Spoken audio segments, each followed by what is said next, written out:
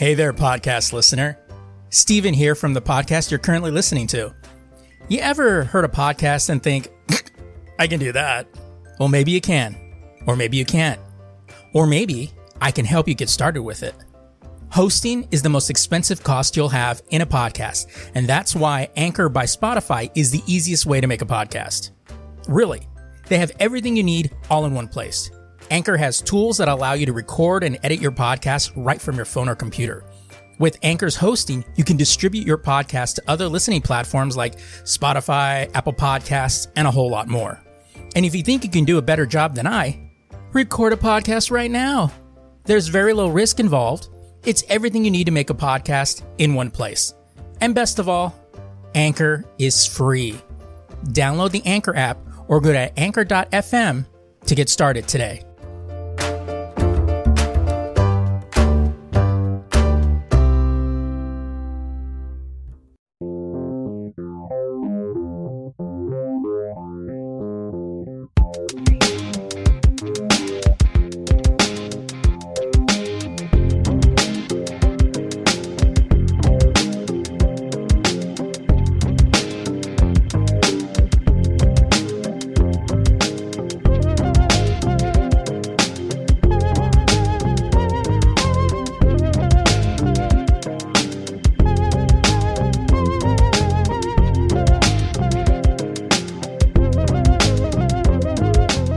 So I've been looking at it online, kind of watching the price on it, but I want to get that 27-inch curved Samsung monitor. Oh, yeah. It's like 150 some odd bucks. So it's like, I mean, what's the refresh rate and all that? You know? Yeah. That's what you really need to ask.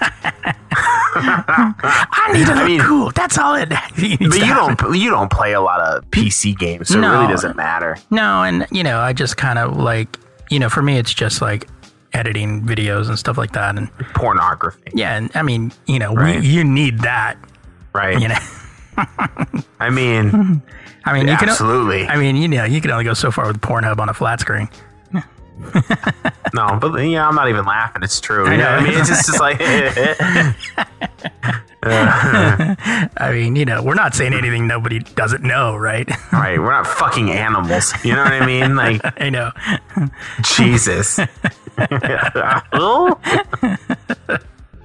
Yeah, but I need new monitors. I mean, the monitors. I have a monitor. It works. Yeah, it's like mine. But the other one's like a 720p fucking television I have sitting on the corner. Yeah. Well, it's like this. Yeah, this one that I have, it's like a 17-inch, 17-inch, VGA monitor. I have an HDMI port on my fucking computer, but I haven't been able to use it because I don't have a monitor, that HDMI port. So it's like, but. The struggle. I know. It's like first world problems.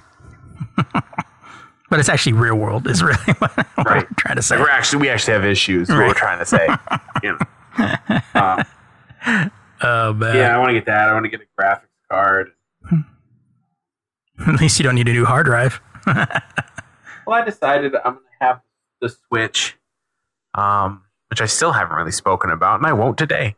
I will. It's on there. I remember. I have that, but then I said, you know what? I'm just going to use the PC as like my main gaming unit at the house because there's no point in fucking. First of all, I can get games for way cheaper on the PC. Yeah. The deals are ridiculous. So, and that's really it. That was the main point I wanted to make. So, all right. Welcome everybody to the Lazy Geeks. Yes. Happy Pi Day. Right. And not the two ways you could take pi, but this is actually PI and 3.14 blah, blah, blah, blah, blah, blah, blah. Right. So, yeah. Which I saw, I follow God on Twitter. Oh, yeah. And he said the last digit of pi is 4. Yeah. So, a got a little information there. Yeah, exactly. I saw that this morning too. I was like, whatever. And he even put before, there, now. Yeah. Because if anybody's going to know, Right. I mean, that makes sense. It's the invented math. Right. So. Or if you go, Pi Day isn't real. It's just, math people trying to sell more math. Right. Fucking conspiracy. I know, man. It's like, I mean, we all know this is just a commercialization of math. Right. And yes, it is Thursday and we are a little late, but, Adam's finally feeling mostly better. Listen. Well, I feel better sick-wise. I'm just tired. So it's like, last Sunday, right? Yeah. Well, you were feeling, not last Sunday, the Sunday before that. Yeah. I started feeling quite ill. Okay. Started falling a little sick, and I was like, fuck, I'm going to call out tomorrow. So I called out, and it just progressively got worse. I got a fever, and I'm like, fuck. So I call my boss. I'm like, hey, let me just take the next 2 days off because I already know I'm going to need this amount of time. Okay. So she does that too. So the fever broke around Tuesday, either Monday night or Tuesday, but I still just congested and fucking gross. And didn't have to get any prescription medicine, didn't get an infection, nothing like that. It was just really bad. And then it didn't clear up till I want to say the next Sunday. So now last Sunday. And then my voice, my throat got really dry because I've been fucking shoving cold medicine down my throat. So now all the phlegm clears up and it's like, oh shit. And then it hurt to speak for a minute. Voice went away. Just bye. Took a fucking vacation. Deuces, bro. Right. So I tell Steve, the podcast can be a little difficult to record. So, of course I called him a bitch, but Right. I mean, it's what it is. And then, but ever since I've been sick, my sleep, it's like, I'll sleep for 4 hours and my body's like, you're good. Yeah. And I'm like, what the fuck? And then I wake up refreshed. I'm like, oh, all right, whatever. Let's take a shower. Let's get the day going. And 2 hours later, I'm like, I'm going to die. Like I'm literally going to die.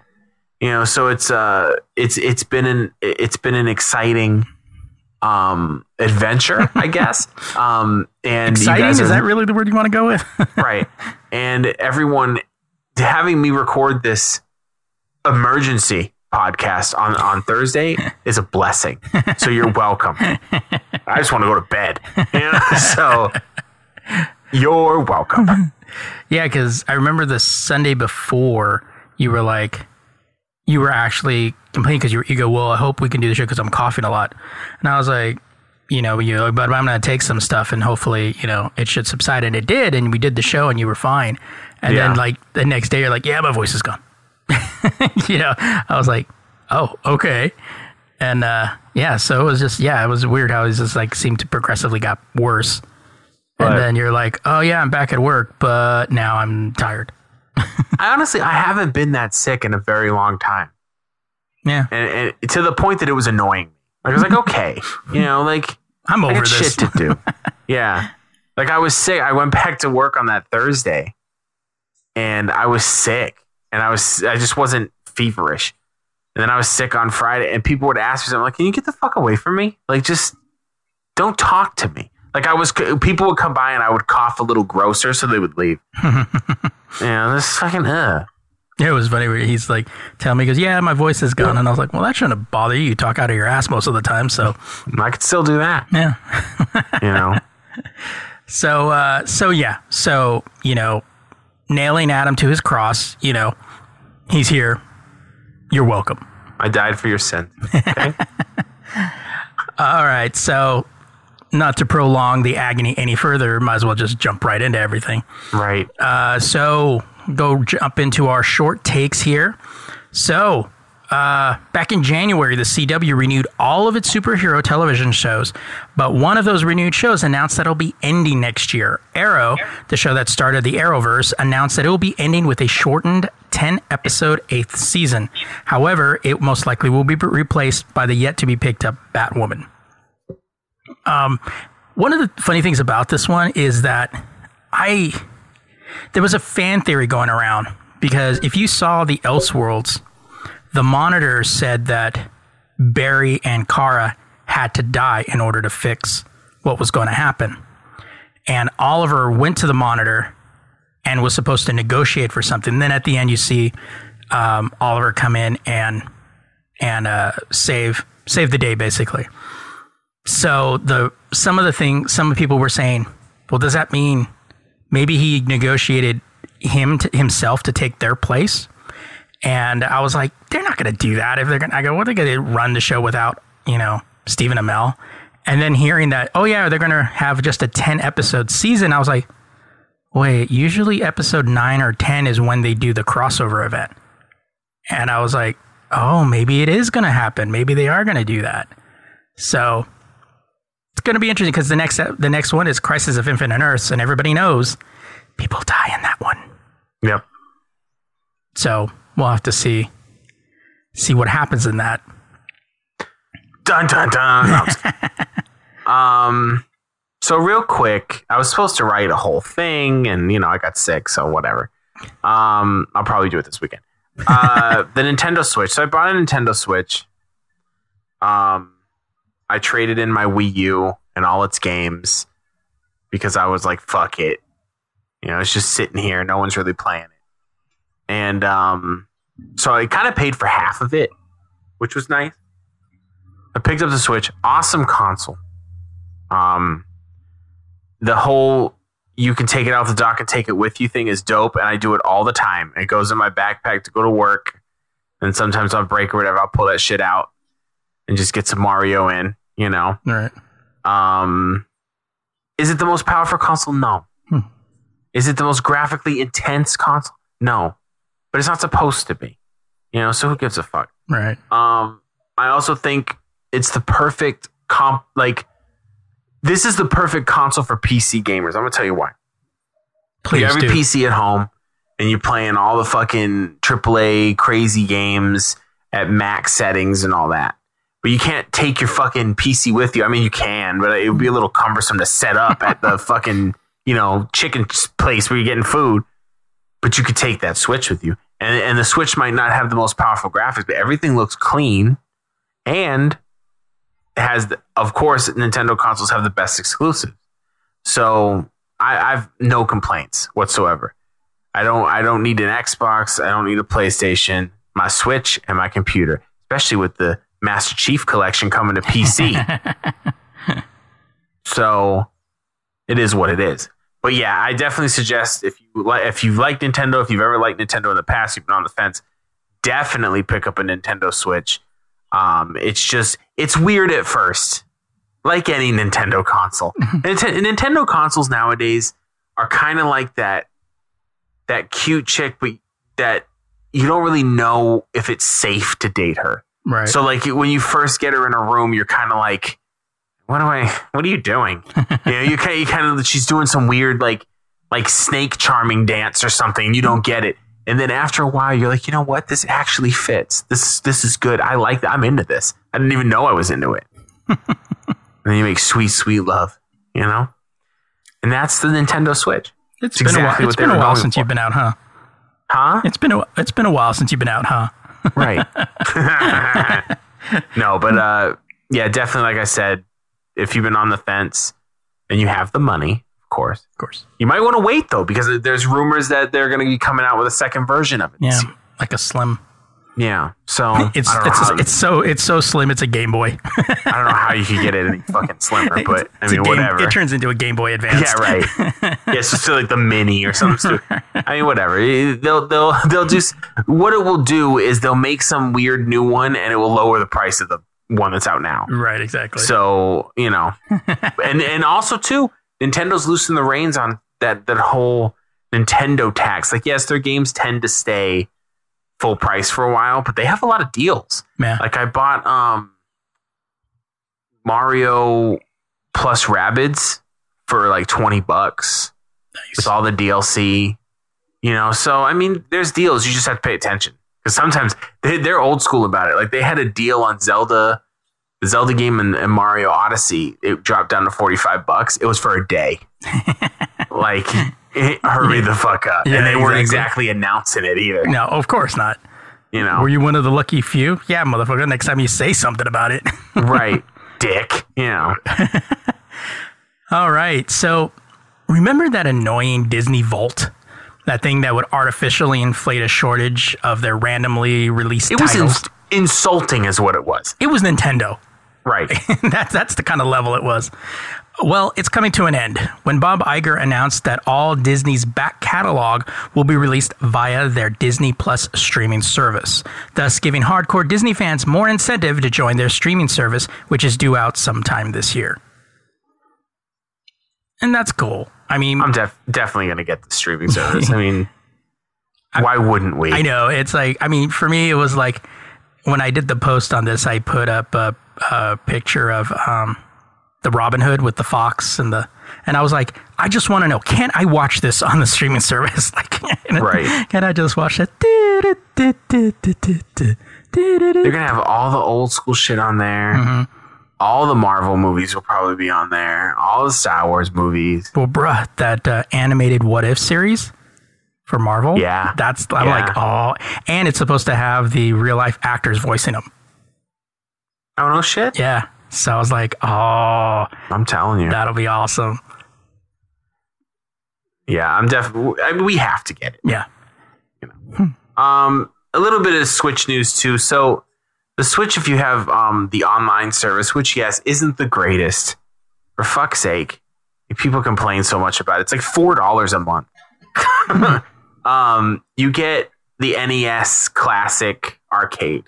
So they just released 2 games for it, too, Kid Icarus and Star Tropics. I was like, oh, shit. Kid Icarus. I've had so many bad days with that game. Right, but it's still amazing. Like, you want to play it, and then you're like, ah. So they have a good amount of gaming, like 30 games on there, 20, 30. I might be getting a little over the top. And everyone's like, well, why is it only NES? Like, can we play some SNES games? Like, what's up? They haven't announced anything yet, but people do the data mining. They sneak, you know, and they found that some SNES stuff in the code. So either, oh yeah, I forgot. I'm just talking about it. You know what I mean? Like, fuck. Can I speak? Yeah, Jesus. Here, I'm gonna do it. I'm gonna do it all over again. Okay, watch. There was a huge disappointment when Nintendo said they weren't developing a virtual console for the Switch. However, it seems that it may be coming. Every month, Nintendo has updated its Netflix-style buffet of vintage NES games with new titles. January was no exception. However, data miners. It makes them sound like fucking like demons or something, you know. Beware of the data miners. Fucking, you see Gandalf pop in. Data miners have discovered that along with officially announced new NES games, the code also contains references to an SNES emulator along with a boatload of potential Super Nintendo games. The SNES emulator resembles the tech in the SNES Classic, just as the Switch's NES emulator is basically the NES Classic. But these new games don't correspond entirely with the mini console's library. Here's the hypothetical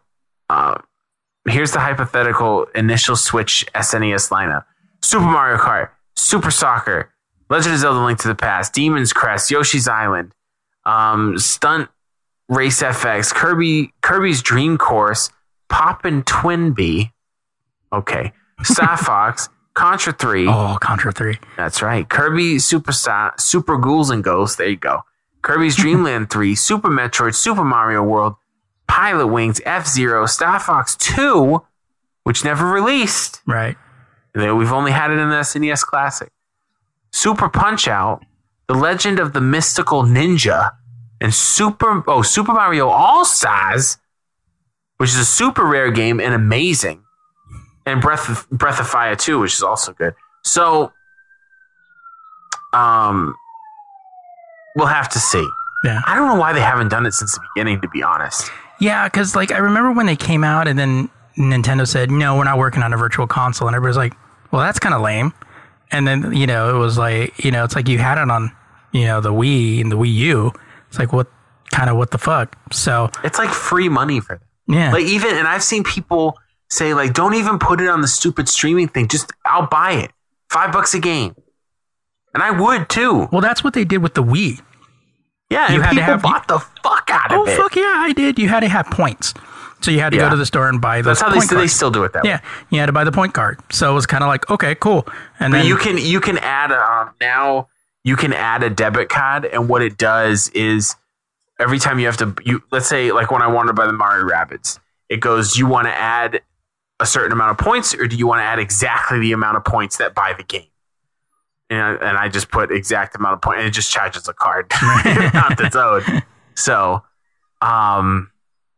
yeah, I mean that'd be great. And that's the lineup, man. That was like the rich kid in the neighborhood who had all the games. who you know what I hated, mean? but you didn't voice you hated him because you wanted to go over and play his games. Right, because you were so close to getting the Master Sword. You know? Star Fox, do a barrel roll. But that'd be cool if they do that. That would just be icing on the cake at that point.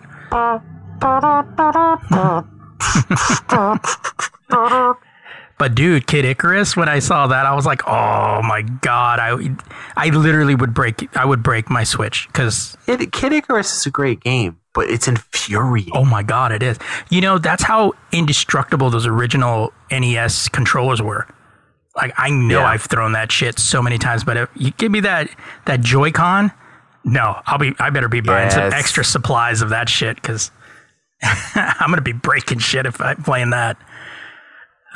So, you know, retro gaming has been a thing for a while, yet with all the old games come some modern upgrades. Now, there are some retro PC gamers that are looking for the OG Diablo from 1996. Well, GOG is offering the first ever digital download of the game in all its 1996 glory, with the exception of compatibility upgrades to run on Windows 10 for $10. I told this. I think I replied to your tweet about this. Yeah, I think you did. Yeah, I would buy it, and I have a special place in my heart for this game. For the first Diablo, it's one of the first PC games I ever played, and I loved it. There's so many hours spent.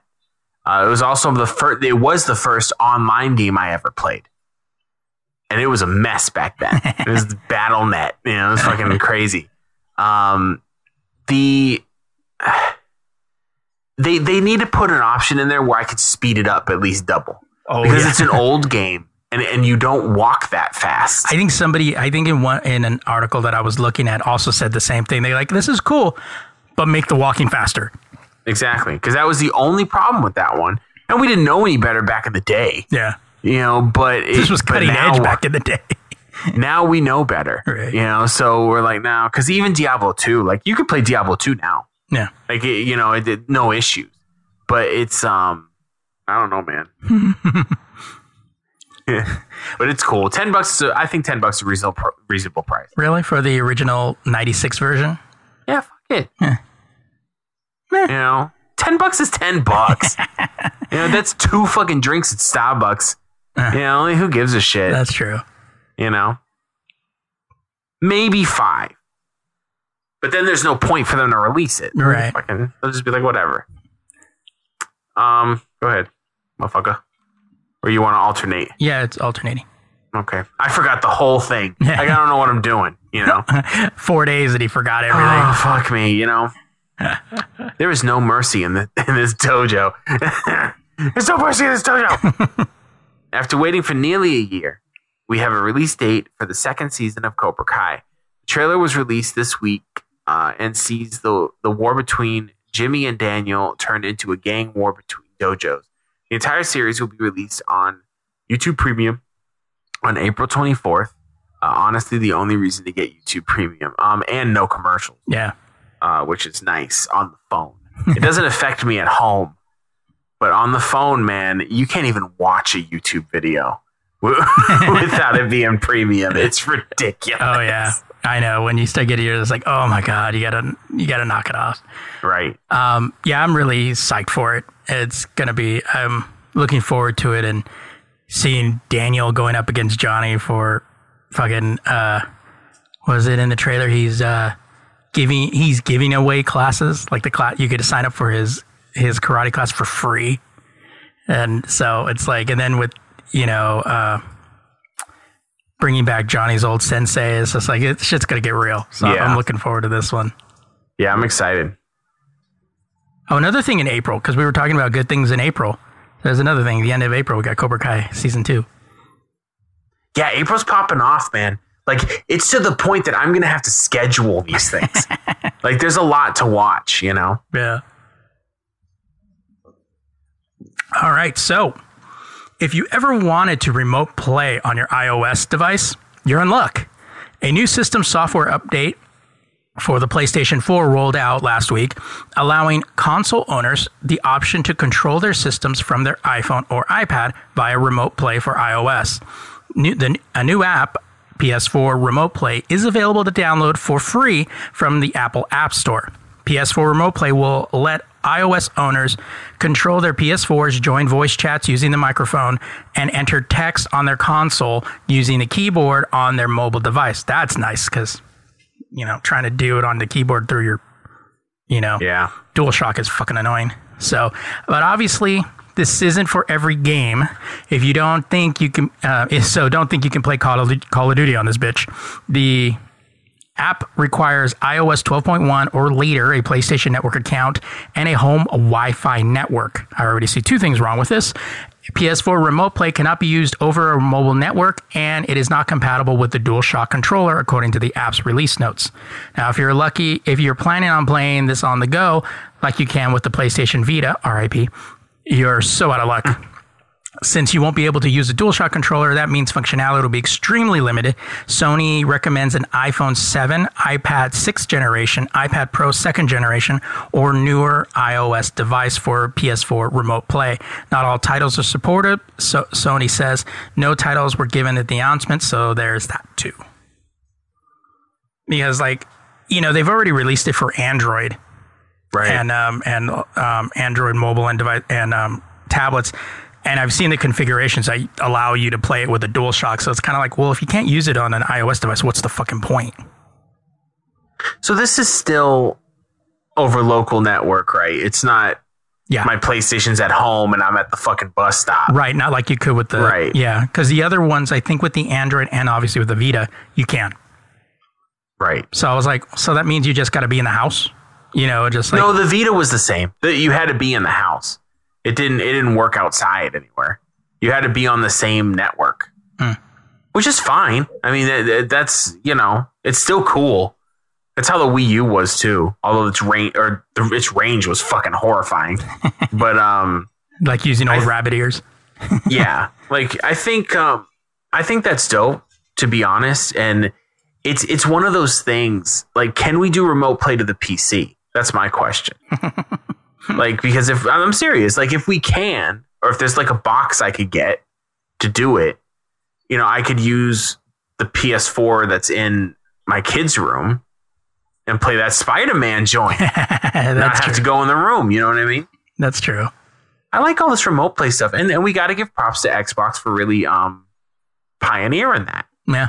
And I use it today. I was playing a little, not today, last weekend. I got an itch, and it was funny because they hadn't even announced the Halo Master Chief Collection for PC. It's like, I want to play some fucking Halo. I just want to play Halo, but I don't want to play it downstairs. I like to be at my desk. I picked up the Xbox controller. I opened I had one on my desk. I opened the Xbox app, turns the fucking thing on. Bob's your fucking uncle. There you go. Yeah, there's lag. Let's be real. Yeah. It's not bad, but it's noticeable. Right. It's like the same thing on if you're using your iPad for AirPlay, which allows you to, send it over to your Apple TV. Right. And play it. And it's like, yeah, there's lag and there's pixelation. It's cool though, but at the same time, you're kind of like, it's awesome. It's awesome, for not having it, but it's like, yeah, it could be better. So, all right. So moving on into our watch list for this week. So we're coming up on our 3 shows. Hopefully Adam will remember these shows, these episodes that we're talking about. We'll see. We'll see. You'll hear probably a lot of, oh, that's right, coming out of this one. Let's give you a break, all right? For fuck's sake. All right, so first one up is Star Trek Discovery episode. Oh, yeah. No, I was playing. Episode 8, If Memory Serves. So this was a big buildup from the week prior because Discovery actually basically walked all over the timeline of The Cage, the official, the first pilot of Star Trek. First off, that last time on Star Trek, and it was just a recap of the menagerie or the cage, was fucking sick. So you got like Leonard Nimoy starting it off, and then you have Jeffrey Hunter as Pike and all of those, and then cuts to the current one. It was cool because then it came up on the new Pike, Anson's Pike. It showed just how much he looked like the old one. Like he really does. Like it's pretty amazing. And it was really cool because I like how they just picked it up and kind of gave a little more information, because now you have Pike and the girl that he had met in the cage still having that lingering where, she says, I still think about you. He says, I think about you too a lot, so I've been thinking about you.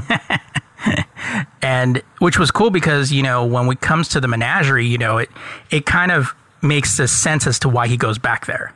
Right. And then we get into the whole relationship between Spock and Michael, which was pretty interesting because there was an illusion that it was something different as to the reason why Spock hated her. It seemed like there was... You know what? It's sad, too, because Spock really doesn't want to fucking talk to her. Yeah. Like, and it was done so well, and I think it really showed off the actor. I can't remember his name. Ethan Peck. Thank you. It showed his acting chops 100% because I don't see him copying Leonard Nimoy. No. I see him kind of redoing a character, and he's doing it very well. And I think that Spock is very difficult to play, I would guess, because he does have a half human side, but he doesn't embrace it. Right. So he has, and Vulcans technically have worse emotions than us, but he keeps it so under the surface, and it's got to be difficult to do, and to portray it. Like he looks like he's a hair's breadth away from fucking slapping her or just popping off and screaming. You know what I mean? Yeah. Like it was really well done. I was very impressed. Yeah, I liked the way he was able to. He kind of did a lot of like explaining a little more, I think, on a level of like why Spock is the way he is, why he really wants to shun the human side. And you're like, kind of like, okay, I can see that now. It feeds into the character that's already been established as a little more of like, okay, now I can see why he really wants to get away from that. But then again, and then the evolution that happens when he, meets up with Kirk and McCoy and all of that. And then, starts to kind of utilize it to a manipulative degree. Right. But I really liked how they really focused on the Michael Spock relationship. It wasn't overplayed. I loved the scene when she was like questioning him, and he's like, "You're not giving me a question that you don't already know the answer to." And then she's like, "How's the beard going for you? How's the beard?" That was funny. How's the beard working for you? Which is kind of like a brother sister kind of jab, Right. Yeah, I definitely enjoyed that. It's just, I don't know. There's real pain there, and it was kind of sad to see unfold. Yeah. But I don't know. I don't think they're going to keep Spock around for too fucking long, because it's almost like being a prequel and us knowing what Spock is supposed to be doing right now. It kind of makes it like he'll be there until the ship's fixed. Yeah. And then he's gonna leave. He can't be hanging around like for a long time. Well, so I think he's just gonna be here for the Red Angel arc. Yeah. And I think that's good. I think it's good because a character like that kind of sucks the air out of the room a little bit for a lot of Trekkies. You know what I mean? He's a big deal. Well, yeah, that's like what was it, Chris Pine that said, he goes, yeah, if Shatner ever came on one of the movies, it'd have to be about him and Shatner. Right. He goes, it can't be about anything else. And it's true, because like even with Spock, when he was on the reboot, the 2009 reboot, it was still heavy Spock, Yeah. And because it has to be. Because it has to be, because he's a main focal point. And yeah, of course, I always figure they're going to be this until the Red Angel arc is over. However, CBS All Access, if you really know what to do, since this is 10 years before the original series, we can have a new series with the Enterprise again. You just bring in Pike and Spock. You got your show. Yeah. You got your show. Yeah. Yeah. But how many years did he captain the Enterprise? He's supposed to have taken it over from Pike. Who was supposed to take it over from Pike? Kirk. No, I know. So if you do a Pike Spock, there's a deadline there. Yeah, like 10 years or 8 years. Okay, so Yeah. it's quite a bit of time. Yeah, there's quite a bit of time before that. So yeah, because I forget Spock's a lot older than Kirk because he's a Vulcan, right? Yeah. And but yeah, and then you had the whole. I like the whole thing you had on Discovery with them trying to use the. Well, first off, that whole situation between Stamets and Right. And the doctor was just like, oh my God. It's basically saying, be careful what you wish for. Right. Because he doesn't know who he is, which is interesting because you have him and you have, Ash, so they both kind of have this identity crisis thing going. And his acting has been intense. Oh, yeah. You know what I mean? Like that whole scene in the mess hall, it was intense. Like from both of them, really. Let's not take away from what's his name? Ash. Even though I never know anyone's fucking name. Very, very tense scene, both physically and emotionally. I like Saru keeping it real fucking G and going, this needs to happen. And he was right. Yeah. But he was also right to be scolded because obviously they're in a professional setting. You can't be like, let's let them duke it out. You kind of expect to see a side scene where you have the thing open up and Ash looks up and it's fucking Discovery HR, right. like popping in there, Like, we've got a complaint. We're not assigning blame here, but, and like suddenly he's sitting there watching an anger management video. So fun. That would actually be pretty fucking hilarious. But the interaction between Spock, Michael, and the Telosians was really cool.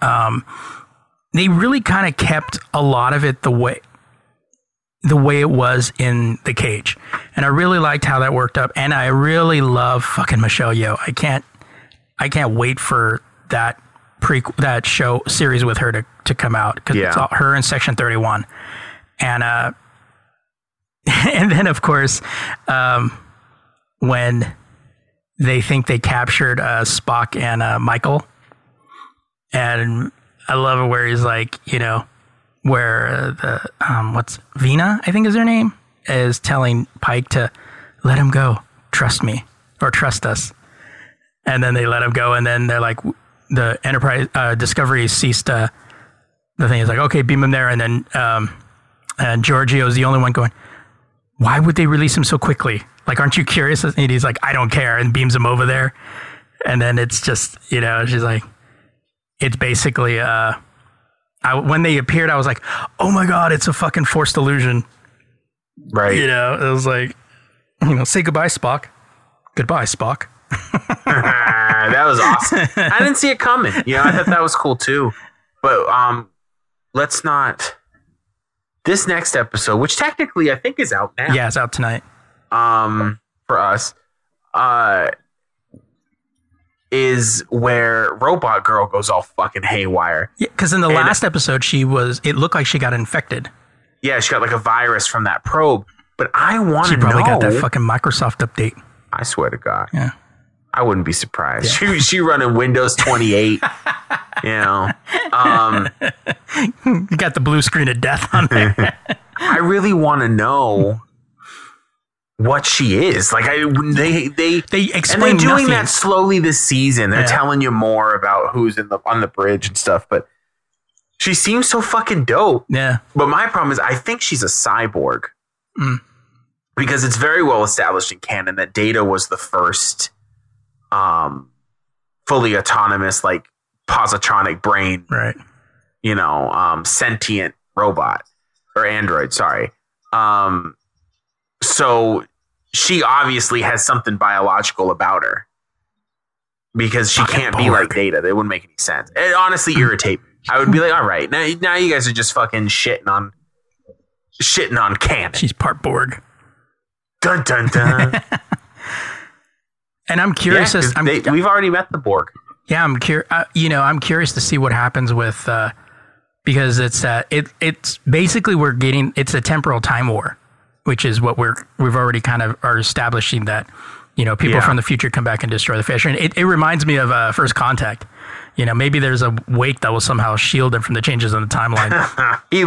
Steve loves that fucking line, it's such every time he says it, I fucking laugh because it's so ridiculous. It's the definition of Star Trek is that fucking line. Like there is always some technobabble to explain what's going on. Yeah, because it's like, it's from for those of you that don't know, because I know there's some that don't watch Star Trek, but it's from First Contact, and it's such a it's a throwaway line that just kind of. Here's the best part of technobabble. You make anything work. Actually makes sense. Yeah. It's just too convenient. Right. You know what I mean? Like, okay. I guess. And that's the best thing about Technobabble is that if you've been watching the show and you understand what they're saying, you go, oh, yeah, I guess that could happen. And then you just kind of let it go. For the sake of the plot. We're just going to accept this fucking ridiculousness. What's hilarious, too, is because you see it in Orville, tachyons. Yeah, the miracle of tachyons. I love it. It's just when you have, it's kind of one of those things of, well, we have this intense intensity of blank, and it's like, oh, well, we don't know. Let's just put tachyons right in there. Just that's their go-to word. All right, so yeah, I'm looking forward to the next one. Now that we finally got Spock in here, it's like, okay, cool. Now we can get the story going. And yeah, that was a long ass lead up. 8 episodes took us to get to Spock. God, we're already 8 episodes in. Yeah, so there's probably 8. We got 13 in a season. Yeah, so probably like 5 more episodes. That's a shame. Yeah, I don't like it. Yeah, me neither. So the next one is the Orville Blood of Patriots, episode 10. This was a cool episode to come back from. Yeah. Basically the plot of this one is, what's his name? I always forget the pilot's name, of the Orville. Oh. And, I know I should just have IMDb up when we start. Here's my main takeaway from this, just real quick. This is one of those episodes of any one of those stories. It's an old kind of story. Yeah. Where who you think is the enemy is not the enemy. Which reminds me of a movie I just saw. So it has that twist. I kind of saw it coming. Yeah. But it was fun to watch. It was fun to watch unfold. I didn't see the girl though. Yeah, that threw me off. I was like, what the fuck? Yeah, Gordon. That's what it is. Gordon. It was a good Gordon-centric. I don't know why I wanted to call him Cody. I feel it's disrespectful. That is. Yeah. But it was. We hadn't had a Gordon-centric episode, and so this one kind of, because I think in a lot of instances with Gordon, he's very much that light character that doesn't have a whole lot of background. He's kind of the comic relief a little bit. Right. And, it was interesting, too, because the day we were going to record, my brother started watching. He was on Hulu, and then he just played the pilot of the Orville. And I was listening to it from my room, and I was like, just hearing it, I was like, wow, that show's changed a lot in that year and a half. It's a little bit more serious. Yeah. It still which in a good way though. Right. In a good way. And it seems that it's kind of, it really kind of pulled us away from that whole, like when it first came out, a lot of Trek fans were like, is this just going to be Family Guy in space? Like, is that kind of what it is? And this episode kind of helped pull it away a lot more from that. Because it was a little zany in the first season. Yeah. There are a few episodes that kept it kind of, serious, but a lot of it was kind of just silly and fun. Yeah. It's fun to watch, but definitely I don't think we would accept a zany, silly episode after that 2-parter. Right. Like, you're going to have to slowly move me into silly, because that was pretty fucking hard. Yeah. But reminds me of another thing, a very Star Trek thing to do.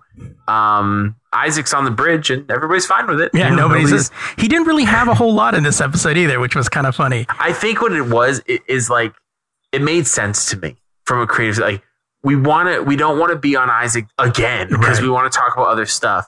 So let's keep him out of the shot as much as possible, but just enough so everybody knows he's still there. Right. To kind of leave that question, like, well, wait a minute, are we addressing this issue or what?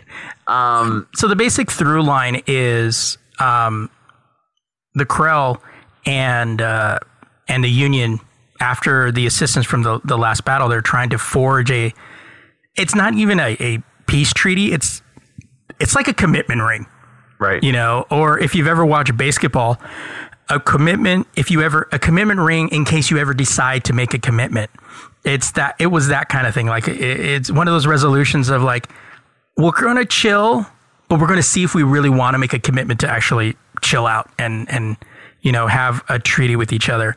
And then you have Gordon's this guy who is being chased by Krill ships and crash lands on the hangar deck of the Orville. And it's Gordon's friend who's supposed to be his daughter. And you find out that this guy had saved Gordon's life. And by doing so, he got captured by the Krill and has been spending 20 years in a prisoner of war camp. And now him being on board a Union vessel could cause the treaty to collapse. And they're trying to find if he's as guilty as they said, because the Krill said he destroyed, 3 of their ships, and everybody's like, oh, that seems a little bit impossible.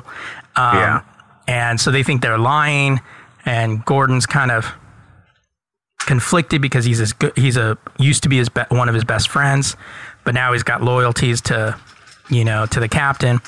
So it was like I had, as a fan of sci-fi, this story has been done a lot of times, but yeah, the fact that the girl wasn't who they said she was did kind of surprise me a little bit. Yeah. And it's fine. It's fine to use the same. I thought she had a track mark. Like, damn, that bitch is into heroin. Like, at first. And it's fine to rehash the same kind of structure of a story. I mean, 80% of romantic comedies are a Shakespeare play. Yeah. You know what I mean? Like, it's fine. There's nothing wrong with it, but you gotta bring something to it. That's a little bit of a spin. And I think they did that with this episode just fine. Yeah. Yeah, I thought they did pretty well with this episode, allowing, and also kind of putting, like, one of the things is I knew he told, the captain what was going on, beforehand. But just what he was willing to do, and then him kind of going into space, making that jump before. What's funny, and maybe I'm not as quick. I didn't know if he told him or not. I kind of thought, like, well, maybe he's trying to fix it himself. But then kind of halfway through, I'm like, no, that doesn't sound, because he's pretty loyal to the captain, because they're homies too. Yeah. So I kind of snapped out of that. But I didn't know it could have went two ways. But, him jumping out into space and then, like, spinning around in space, I'm like, oh, that's going to go on forever. Like, yeah. But yeah, it was a cool episode. It was a good personal episode after you've had two, kind of huge, episodes right back to back. So yeah, but I enjoyed it though. I did enjoy it. It was a smaller episode, you could say. but I definitely enjoyed that one. All right, shall we move on to the last one? Yeah. All right, and our last one is episode 4 of Doom Patrol, Cult Patrol. Dude, this one started out so fucking nuts. Yeah. Which is pretty much Doom Patrol in and of itself is just all fucking nuts. Mm-hmm. In this one, it actually it took us out of the search for the Chief and Mr. Nobody, which apparently we come back to in the next episode. Is it the next episode? Yeah, it's the next episode. But what happens in this one is apparently there's a cult that is devised around this kid who on his 18th birthday would be red and would bring about the end of the world. Yeah. What made this thing kind of bonkers was the fact that you see these shots of this parents bringing a birthday cake to their kid. You know, oh, happy birthday. And then as he gets older, you start seeing these markings on his skin. And then on his 18th birthday, she's like, oh, I got to go get the cake. And the kid's sitting, he's got all these markings on his body. And then the dad comes up and goes, run. You're not the, what do you say? You're not the savior. You're the destroyer. You're the destroyer. Get out of here. And then all of a sudden the mom comes over and just slits his throat right in front of him. Yeah. I was like, what the fuck? Like, oh. This episode, this is the thing that I love about this show, is that they are in a universe that is fucking strange. Okay. And I'm going to tell you, I know we got a lot of people used to the Marvel movies and stuff, and they're beautiful. DC can get fucking weird. Like some of DC shit is fucking like you kind of, it's like you're watching something that's horrible, but you can't look away. You're like, oh my god, what the fuck? But the coolest thing is Doom Patrol, the weird people are so normal in these situations. Oh yeah, like you have Robot Man being like, what the fuck is going on? I fucking love Brendan Fraser. Every time it's always, what the fuck is shit up? What the, and like when he told when he got mad at Crazy Jane, he's like, Jane, you are pissing me off. He's like, you need to pick a side. Yeah. And then we saw a whole other personality of Jane that I don't remember her name, but it was where she suddenly became kind of like this like a little British street urchin. Yeah. And then we also found out, I think we saw her actual personality. Yeah. When because then the Nordenheim or whatever, which is like whatever that cult's heaven is for a second. They're all clown people, and I'm like, I'm not even gonna try to unpack it. I don't even know what's going on. And we can't unpack all of this.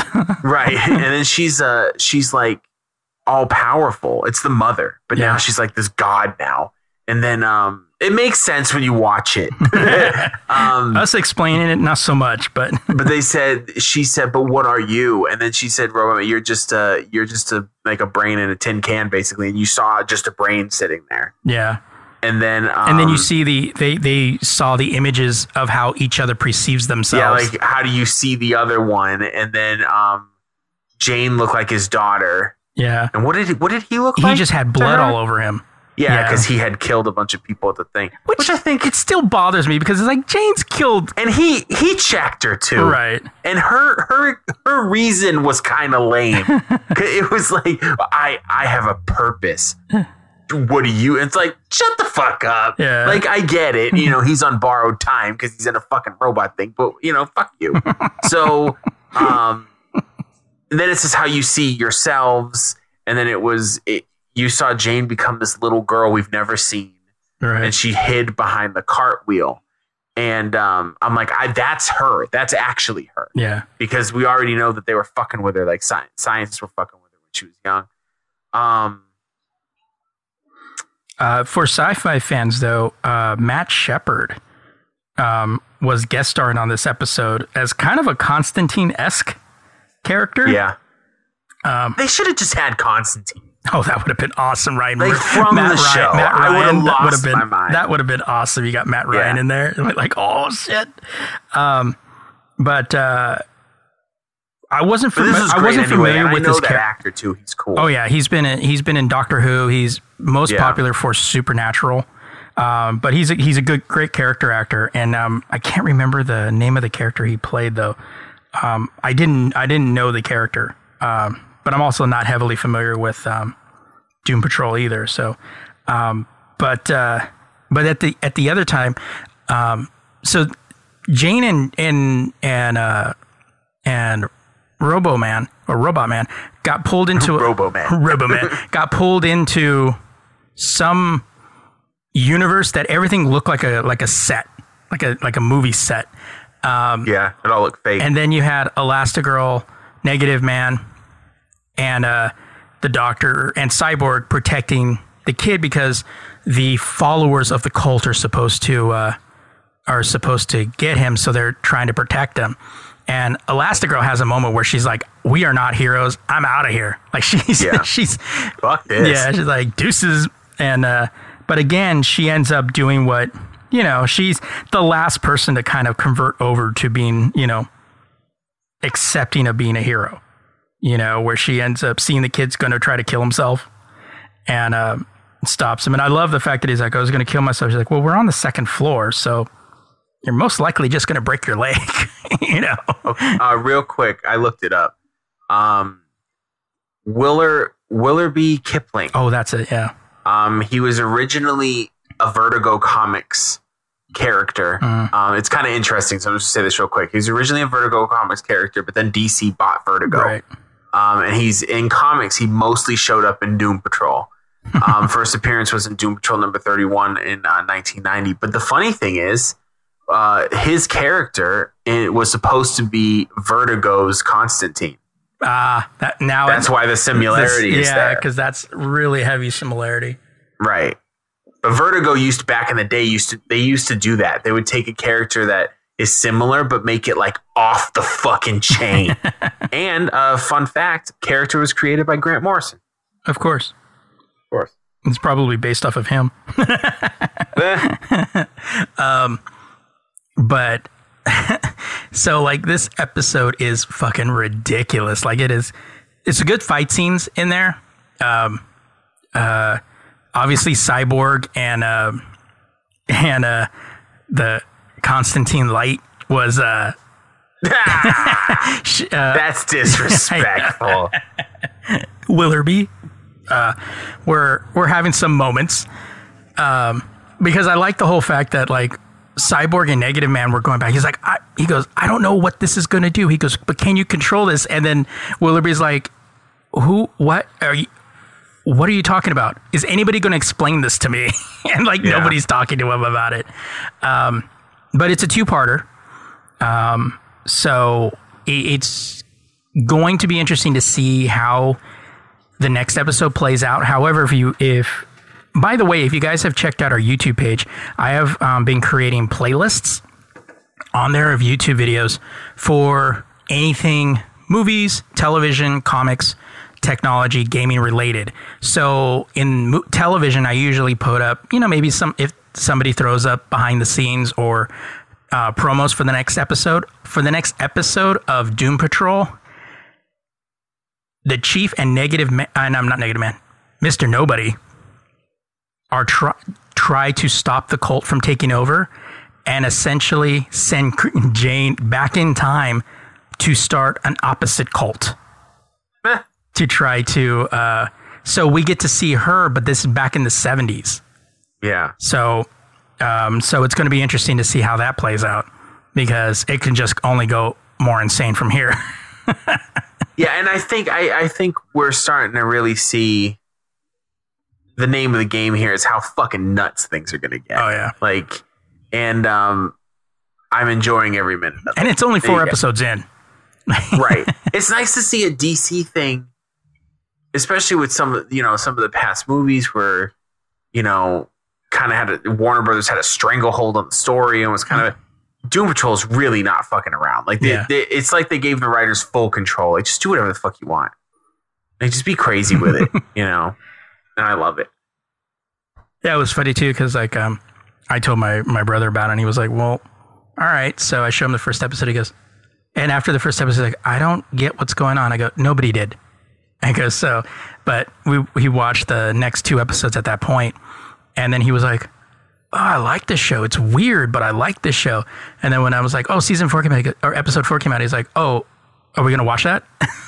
So, yeah, so he's invested in it too now. So I definitely, if you haven't watched this one, give it a shot. It's a complete 180 from Titans. Yeah. And Titans is good in its own right. Too, but it's just, this one has definitely a more fun vibe to it. If that's what you want to call it. Yeah, sure. I don't know what that means, but okay. Did you not like Titans or something? No, I was just fucking around. Titans was one of those that I read, like a lot of people were like in the beginning were like, I'm not so sure about it, but by the end everybody was like, this is cool. Like, yeah, it's one of the it needed a little bit more time to flesh out, yeah. Because the first couple episodes, it took itself too seriously. Yeah. And it was a little lofty. You know what I mean? Yeah. It's like, okay. But I actually haven't I fell behind on that one because I'm already a season behind on it. So there's really no rush. Well, when season 2 starts, Deathstroke. Yes, but yeah. All right, so let's go ahead and jump into some headlines. How about you kick us off? Yes, sir. As when we reported about this in November 2018, look it up. It seems that the rumor of the diskless, you got to be careful. Yeah, I know. Of the diskless Xbox One S has resurfaced. Windows Central is claiming that a few sources have verified that we should be expecting the pre-order of the console somewhere in quarter 1 of 2019. According to the piece, Microsoft is set to call the diskless Maverick console the Xbox One S All Digital Edition. Pre-orders are expected for mid-April 2019, with general availability coming in early May. It looks, they haven't even announced it yet, but no, doesn't Microsoft have a thing going? Let me read the It looks as though it could be near global simultaneous launch for almost all existing Xbox markets. The diskless Xbox One S would go all in one digital game licenses as Microsoft pushes for greater access to its game library via things like the Xbox Game Pass and the upcoming streaming service Project xCloud. In addition to all that, they are reporting Microsoft may announce a Fortnite edition console with a custom Fortnite design. Obviously, without the disk drive in the console, you could expect the console to be inexpensive. Yeah, I think Microsoft has like a thing coming up. Yeah. That they're going to announce stuff. And Microsoft has been known. They go, hey, here's this new thing. By the way, it'll be on sale next week. Right. And keep in mind that this sounds very much like the 360 arcade. Except, yeah, it does. But kind of a better version, because my big concern with this, and this, I mentioned this back in November, was how big is the hard drive? Right. Because if it's all digital, I mean, but the same can be said like with the Xbox One S and X, is that games are downloaded onto the console anyway, and then the patch 1 update, so everything's on the console anyway. But if you're going all digital, how big are you gonna, bring them out there? You're gonna do it. You need at least a terabyte. Yeah, at least, because 500 gigs is lame. Yeah, because that's what my PS4 has, and it gets filled up pretty damn quick. Yeah. Well, that's what my original, because I have the Xbox One and that's 500 gigs. And then I have a 500 gig external, which gets kind of annoying because if, a game's on one of those drives, it's like, you can't get it on this one because you don't have room. And it's like, fuck you. I'll do what I want to do. But my concern is just, how big? Because if you're going to go with a 500 gig, it's going to be, that's kind of shitty. Right. Because if you look at I think, what was it? I put in a note in the article that I originally wrote, I think for this one, that if you even took Call of Duty Infinite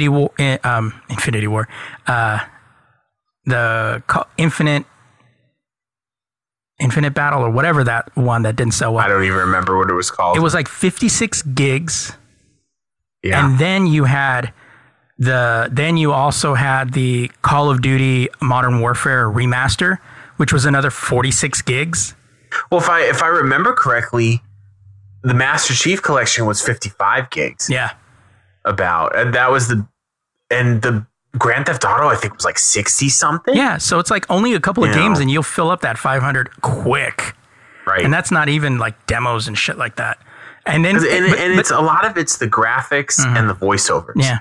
And those files take a lot of space. And let's not forget, if you have, Xbox Live, you have their, games with gold. Fuck it. You have no space whatsoever. Right. So that's always my chief concern. And I mean, I get it, because at some point you're going to go with, everything's going to be diskless and everything's going to be digital. But yeah, I mean, it's going that way. Yeah. There's really no way to stop it. And honestly, who gives a fuck anymore? Yeah. But to be honest, honestly, the Blu-ray app is not that good on the Xbox. Mine's broken. Yeah. I have an all digital Xbox One. The fucking disk drive broke like a year ago. Jeez. So it's like, what's the point? Yeah, because I have, I play discs, I try to play Blu-rays on there, and sometimes it doesn't read the Blu-ray. Right. So. But anyway, BioWare's Anthem, it's not quite at the levels of Fortnite, but it's on its way there. So the panic of your PlayStation 4 being rendered enabled to play the game, or bricked in some instances, not a cool idea. Keep in mind, EA, Anthem's parent company, still hasn't gotten over the backlash from their botch release of Star Wars Battlefront 2, which encouraged microtransactions to truly play the game, much less win. EA seems to have identified this issue. Earlier in the week, reports surfaced that some people were having issues attempting to play Anthem on their PlayStation 4s. The issue wasn't on all PS4s, but the issue became so wide that there's probably a lot of people holding off until a fix is secured. And this isn't good news for a company's bottom line, especially someone like EA. BioWare's online boss, Chad Robertson, had officially tweeted that the team had successfully identified several causes while some consoles might be crashing, but will fix some of those issues in a patch this week, which was actually earlier this week. Robertson said they weren't able to recreate the bricking on the PlayStation 4. BioWare's Anthem doesn't seem to be a huge factor in the crashing.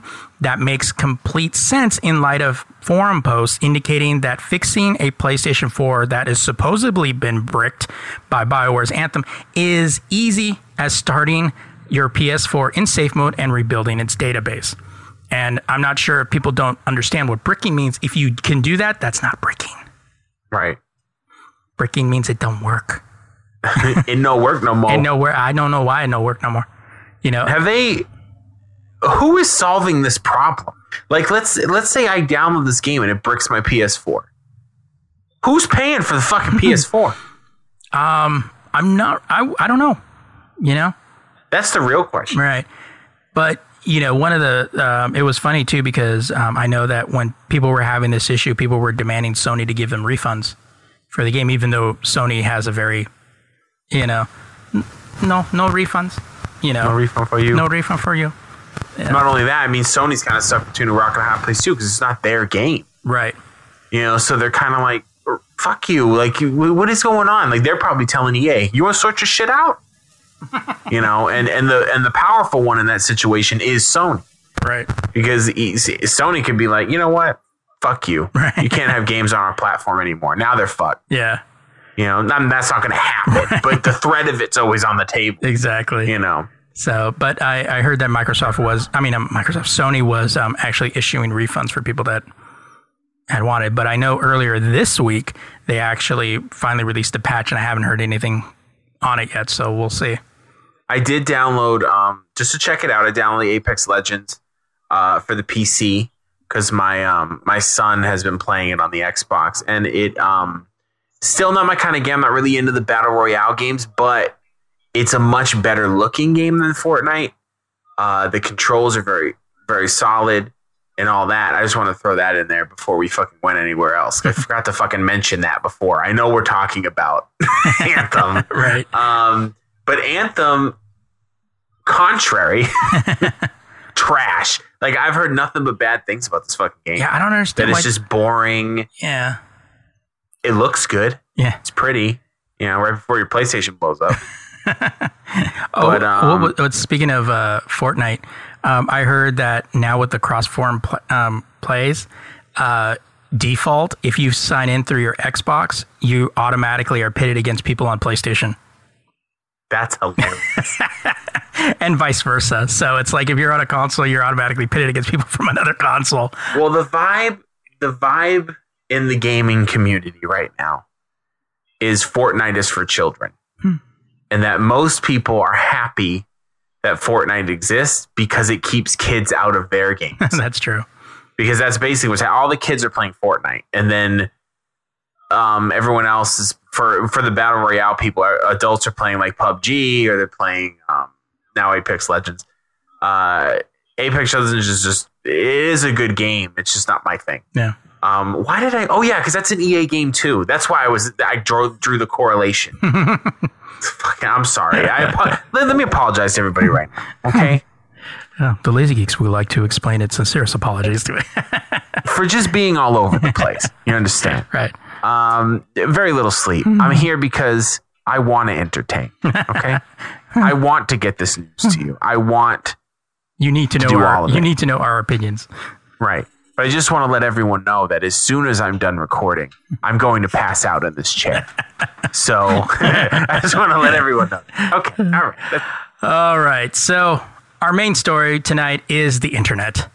Not so much as the internet as a cesspool of porn, memes, and dog videos, but more in line of internet news outlets and blogs that are trying to get your clicks. I'm referring to clickbait or just plain bad journalism. Some people might be wondering what the difference between clickbait and bad journalism. Well, that's Fox News in a nutshell. Clickbait is more like that story we've posted about two very different ideas come together for a clickbait article from Bleeding Cool about how Disney is planning to close Marvel Comics.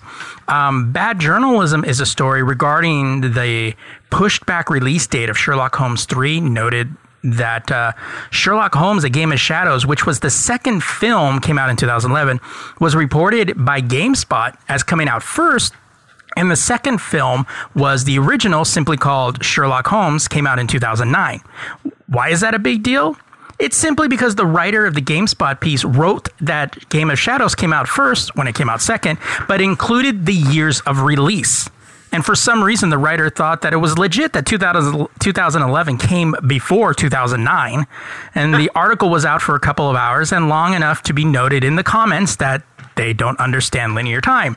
So it was so precious, I even took a screenshot before the piece before it was eventually updated.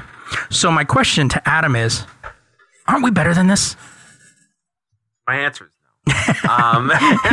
We get the news we deserve. Is that it? Right. I think the issue is all. Let's take it back in time when we got the news from CBS, ABC, NBC on TV. Right. We got it every night. Right. There was time. There wasn't this mad rush.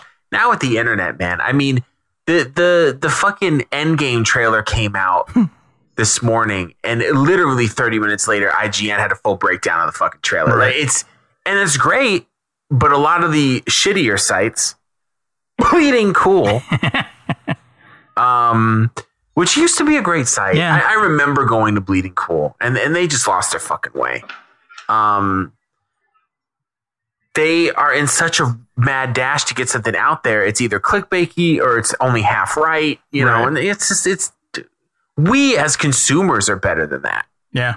But the question is, are they? No. I say no, sir. I say nay. It's happening so frequent now. And it's not just game. It's like, let's be honest, gaming as a whole is not that important when you compare it to something like politics. Right. But the same thing is happening there too, where we're getting half truths and fucking people just making shit up.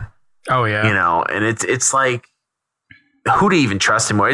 It must have been nice for older people where they could watch the news and 100% know that it was correct, even if it wasn't. There was just that kind of trust was there, right? You know what I mean? But we know the veil's been lifted for us.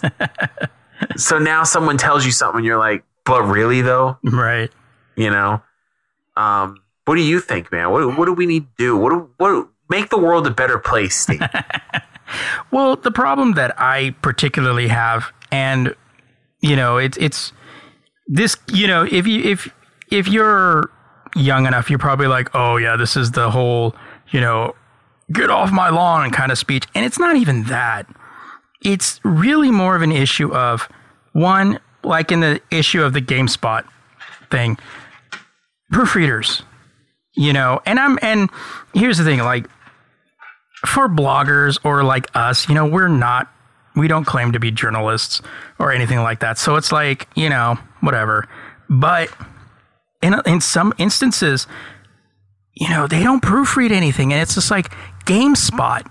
Like, it'd be the same thing as like, reading something in like, the Hollywood Reporter or something like that. And, I see things in like Collider, which used to be a good site, but everybody is falling into that whole, I used to go to GameSpot a lot back in the day too. I remember when GameSpot was more reputable than IGN. Oh God, yeah. I remember IGN. IGN's actually cleaned up. Yeah, because remember IGN was, oh, did you pay us? Then we'll give you better, better but gaming I've review. been seeing them now. Their reviews are solid from what I've been seeing. Like it's like a big, hot, fucking trending game, and they're like, yeah, this game's not perfect. I'm like, oh, IGN. Like, like, oh, what? Did they not slide you that 50 under the table? What? Right. That's why the best reviews are customer reviews. Oh, yeah. Because we're not getting paid. But then that also has its own problems. Where you have, I love when I'm on Steam, right? And Steam's pretty cool because it will give, you have the reviews from customers at the bottom and it tells you how long they've played the game in hours. So you have someone who's put in like 200 and some odd hours into a game and they downvote and say this game's fucking garbage. Like, is it though? Right. Because you played it quite a bit. And that's just something they probably, something changed and they didn't like it or something like that. So you got to watch out for that. Right. But it's like, you can't trust anyone. No. Trust your friends. That's what I do. I don't know. Even then. No. Like when a hot game comes out, I know that there's some of my friends that are going to get it the day it comes out. I am not that person. Right. So when they get it, let them play it for a week. And I go, hey, how was that game? And depending on what they say, make your choice. Right. It's just interesting because, like, I found this thing on Twitter. And, and yeah, you're questioning fake news and all that stuff. And you're looking on Twitter. I found this thing called film clickbait. And you can find it on Twitter. It's called @filmclickbait. And they call out people for clickbait. This one was, this one tweet they pulled out from comicbook.com. Which also is another one that I used to go to, and then they started getting into the whole clickbait shit.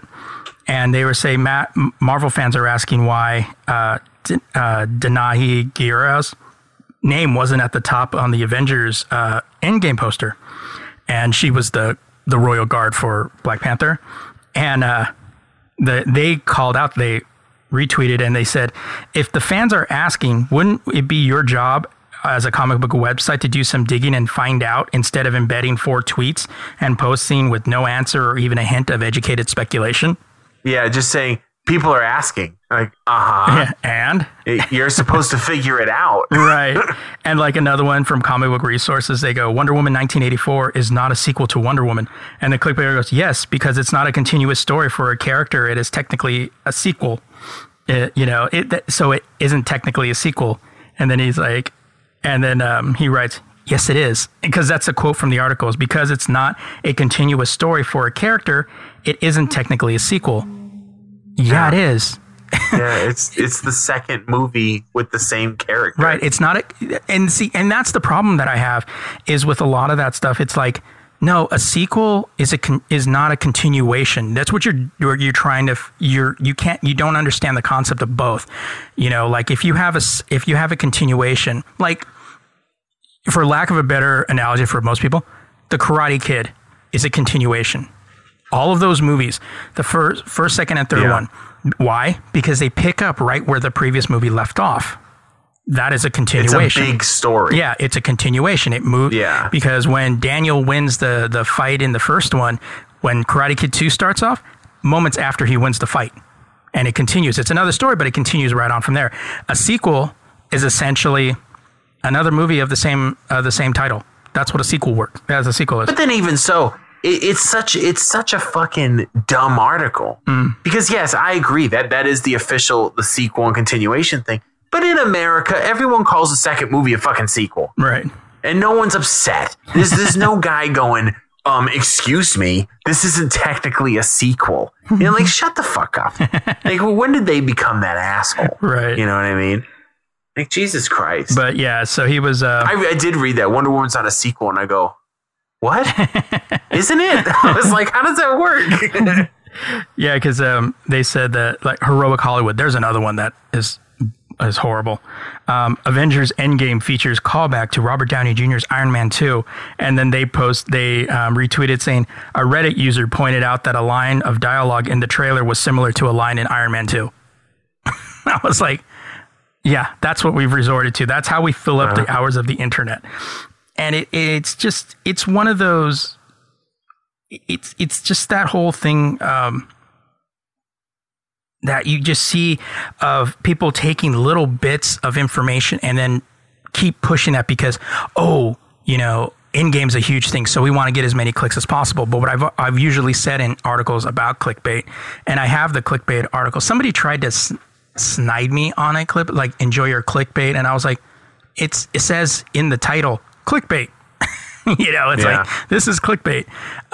Was the Marvel... the Marvel comics possibly being closed down by Disney. The article that I had gotten that from was Bleeding Cool. And I'm not sure I don't think we talked about this in the past one. I think I just said it to you. This came from two separate pieces of information. One of which was an interview with a comic retailer. And the comic retailer was saying, business is dying. It's dropping. They're having trouble selling comics. Blah blah blah. Problem is, this has always been a problem with comic book stores, comic book retailers. Comic book retail doesn't last long. If you go, you know how many comic shops that opened up and closed within a few years. There's very few that open and stay open. Like Collector's Paradise down where I live, it's been open 20 years, but he has a hardcore fan base that goes there, treats people right and stuff like that, so people go there. But you have other comic book stores that have been there for 5 years, they're closed. That's the nature of comic book business. Because most of the stuff is fixed price. You can't really make a lot of profit off of it. Right. And, publishers say, oh, well, you need to have, if you want to buy this, you got to buy these things and stuff like that. But that's general any type of retail business. So that's really nothing new. If those guys knew anything about the comic book industry, or even just Google searched it, they would have an anchor for that story. But also Bleeding Cool has been very anti-Marvel for a long time. And then another piece of information came out saying that by South by Southwest, Joe Quesada and somebody else, I can't remember who it was, were going to have a panel at South by Southwest talking about how Marvel has influenced video games, movies, television, and look at the things to come.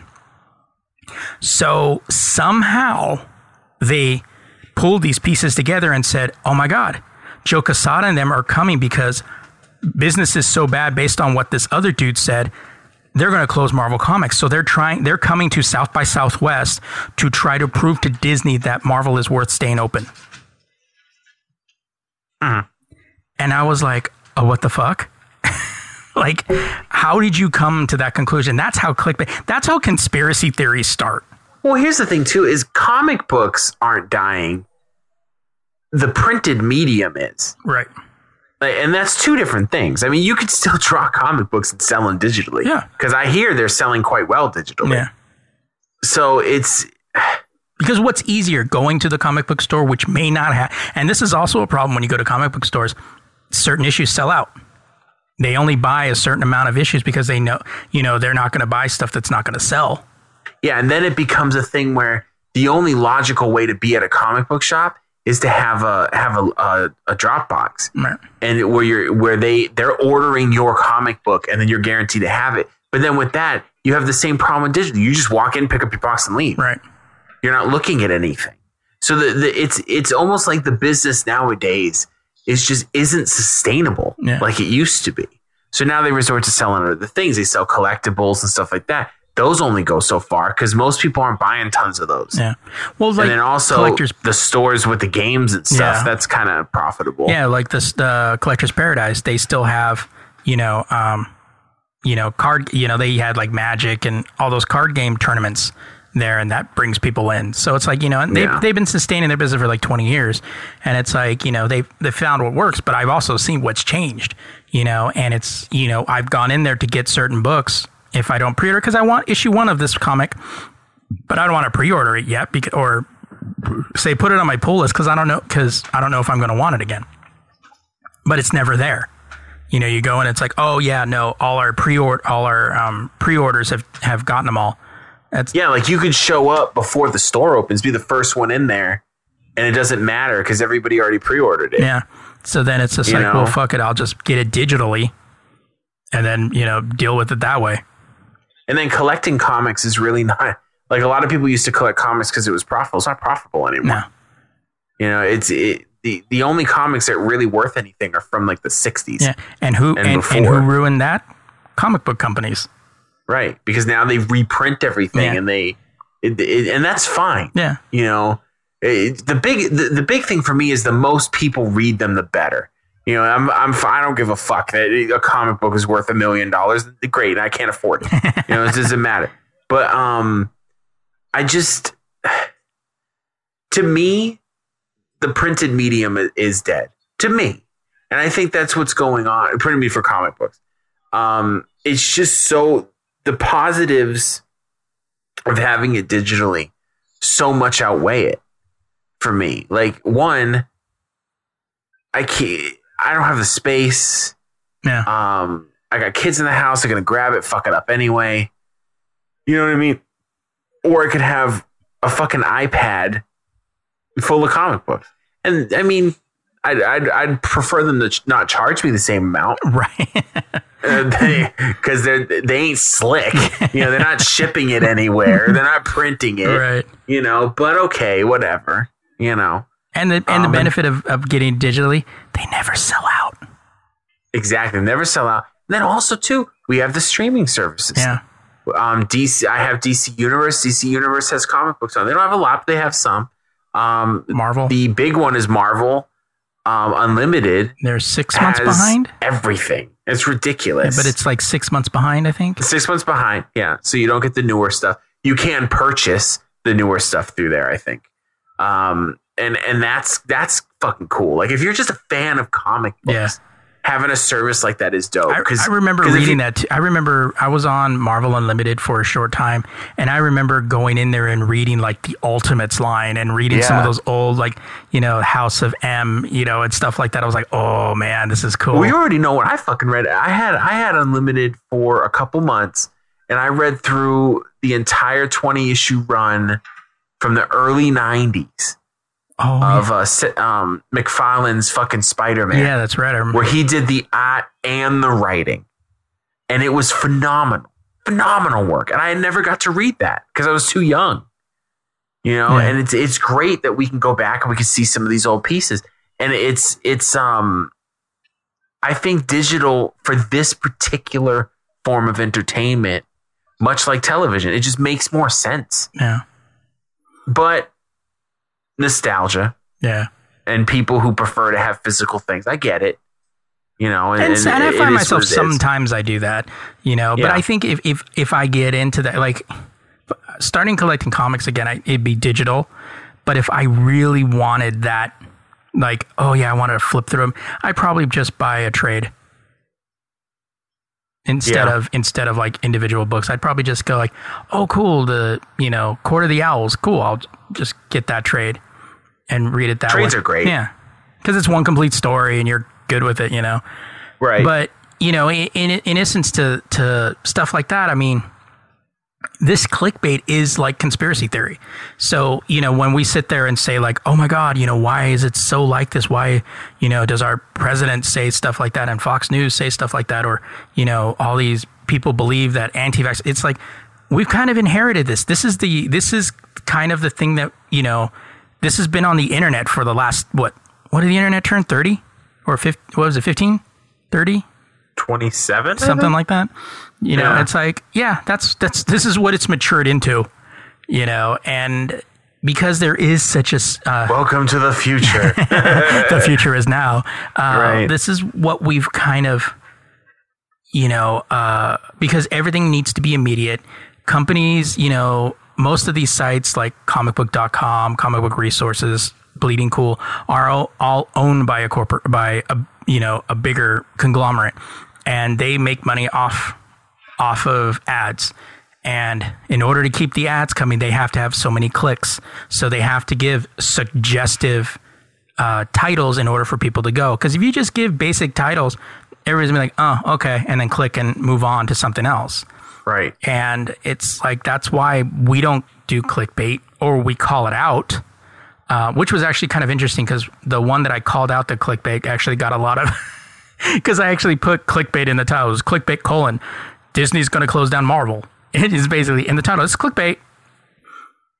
Well, you have a lot of people that barely fucking read anyway. That's true. It's clickbait. Clickbait is just fucking retarded, because here's the thing.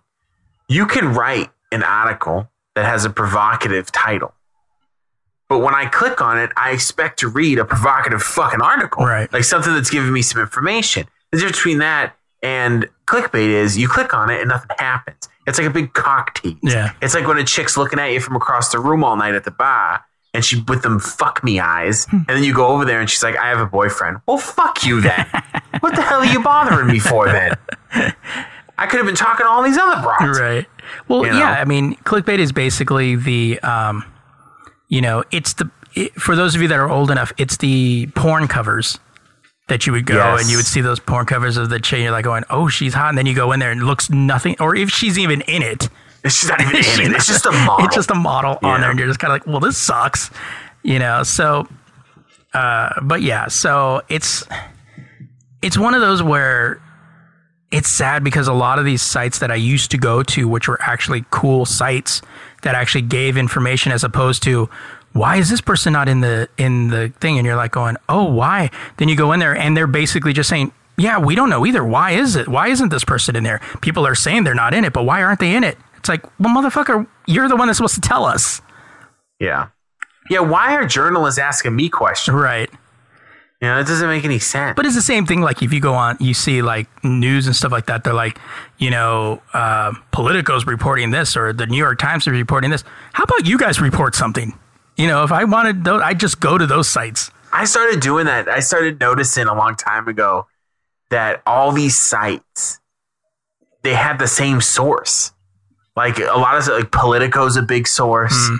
Like that's a perfect example. So I usually around this time, it's usually a year before a presidential election, I'll start really paying attention to politics, because this is when they really start fucking around. Right. And then I've also been paying attention to the committee hearings and, all the stuff like that.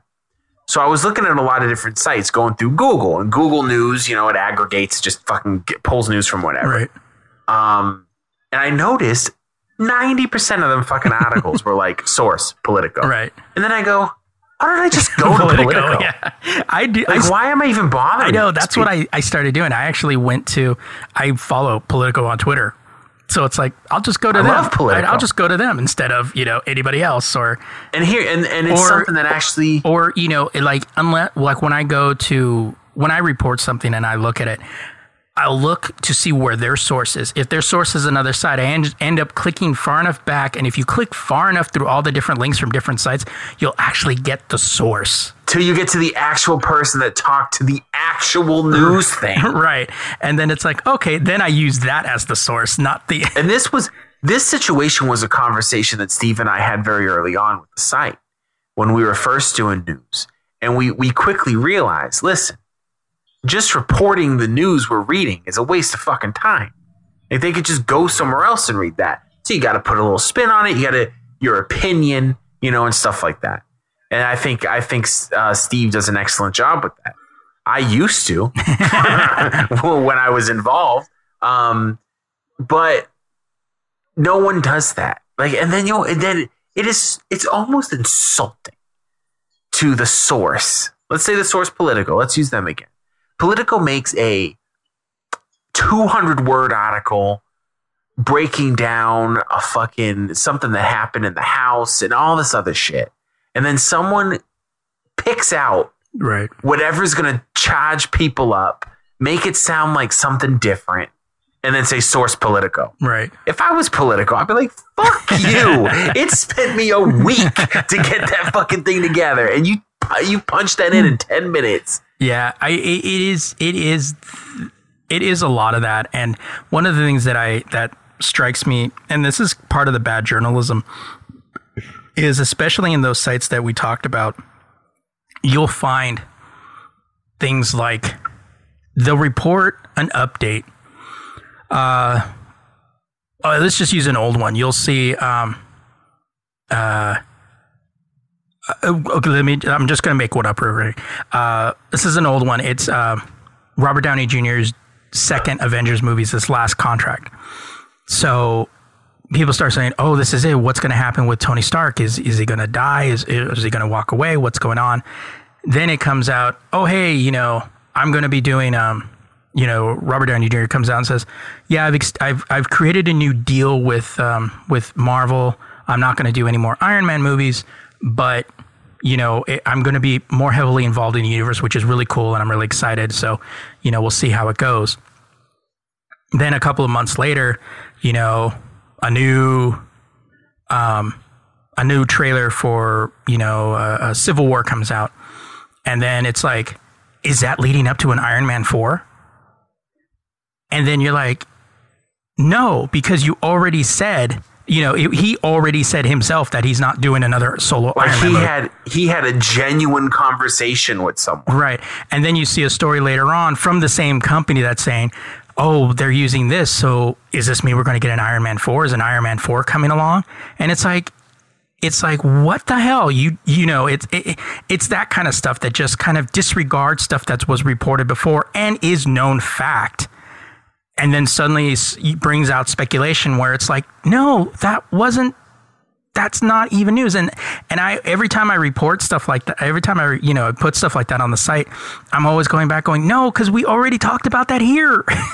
It's like, yeah, it may have been 6 months ago, and I know your memory doesn't go back that far, but it's like, this is what it is, and we already know this. And so it's just like today with the whole Avengers. We're not talking about the Endgame trailer because we're going to save that for Monday's episode.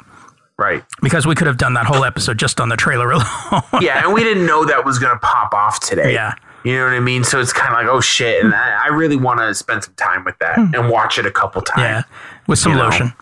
And by the way, I want to give some props out again to IGN. I watched the trailer at work, and I'm not going to really say anything about it, but Steve sent me, a few people sent me the link, but Steve sent me the link, and it was funny because you were the last one to send it to me. So a couple of people sent it, and I'm like, I'm working. And then you sent it, and I'm like, all right. Fine, if Steve's going to send it to me.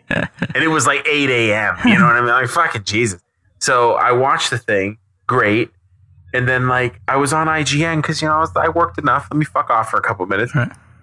Right there, fucking already, they had a breakdown. I'm like, this is going to be clickbait. This is going to be whatever. I clicked on it. It was a well thought out. It was like you were having a conversation with your friend. Like, he kind of broke it down. He's like, oh, yeah, and then did you see this? I mean, it could kind of mean this, and it could kind of mean that. I was like, what, big ups, IGN. That was kind of dope. So, I mean, I know they can't hear me, and they don't fucking care. They have their own podcast. But, they're not the lazy geeks. Fuck them. I don't give a fuck. All right. So I think on that note, I think we should kind of jump into our final story tonight. German police say officers called to investigate a murder arrived to find that the woman who reported the murder or reported it just wanted someone to remove a car blocking her garage.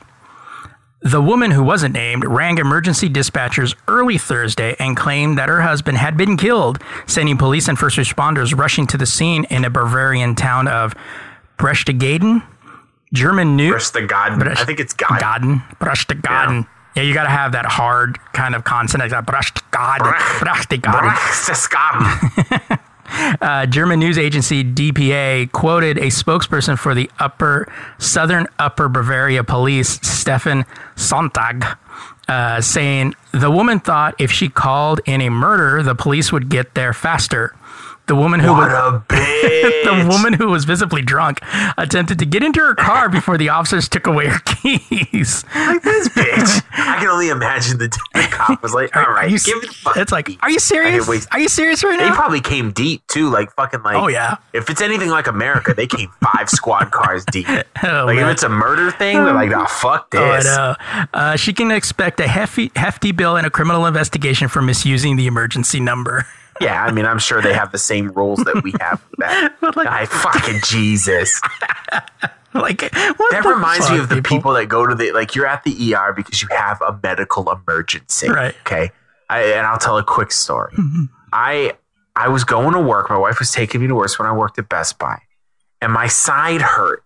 And I figured I pulled a muscle or whatever. And it was slowly getting worse. Like, it was like we went from the back and then it started going to the front. And I was like, fucking Jesus. And I usually have a pretty high tolerance for pain. And I wanted to cry. So I was like, we need to go to the ER. Like something's wrong. You know, my wife usually doesn't hear me say that. So she fucking darted. And I'm at the ER and I'm waiting. And I'm just fucking in a miserable amount of pain.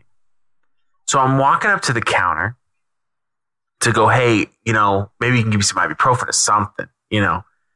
And this chick cuts me off. Okay. I'm like, shit, what's wrong with her? So, you know, being a gentleman, I don't say nothing.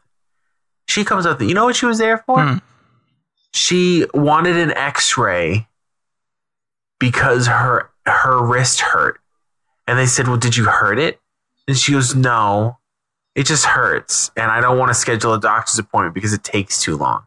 And I, in my pain-infused state, said, if you don't get the fuck out of my way. I was like, what the fuck? I literally just walked past her and said, yo, I need some fucking ibuprofen.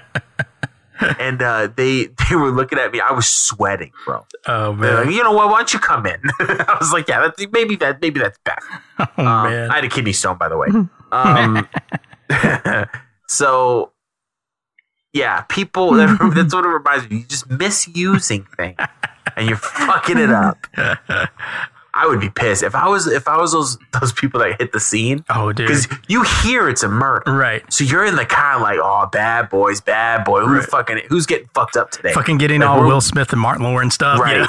We're gonna dish out justice. Like somebody got killed. This is fucking bullshit. You get out with that kind of mentality, and you find out it was just some dumb drunk bitch.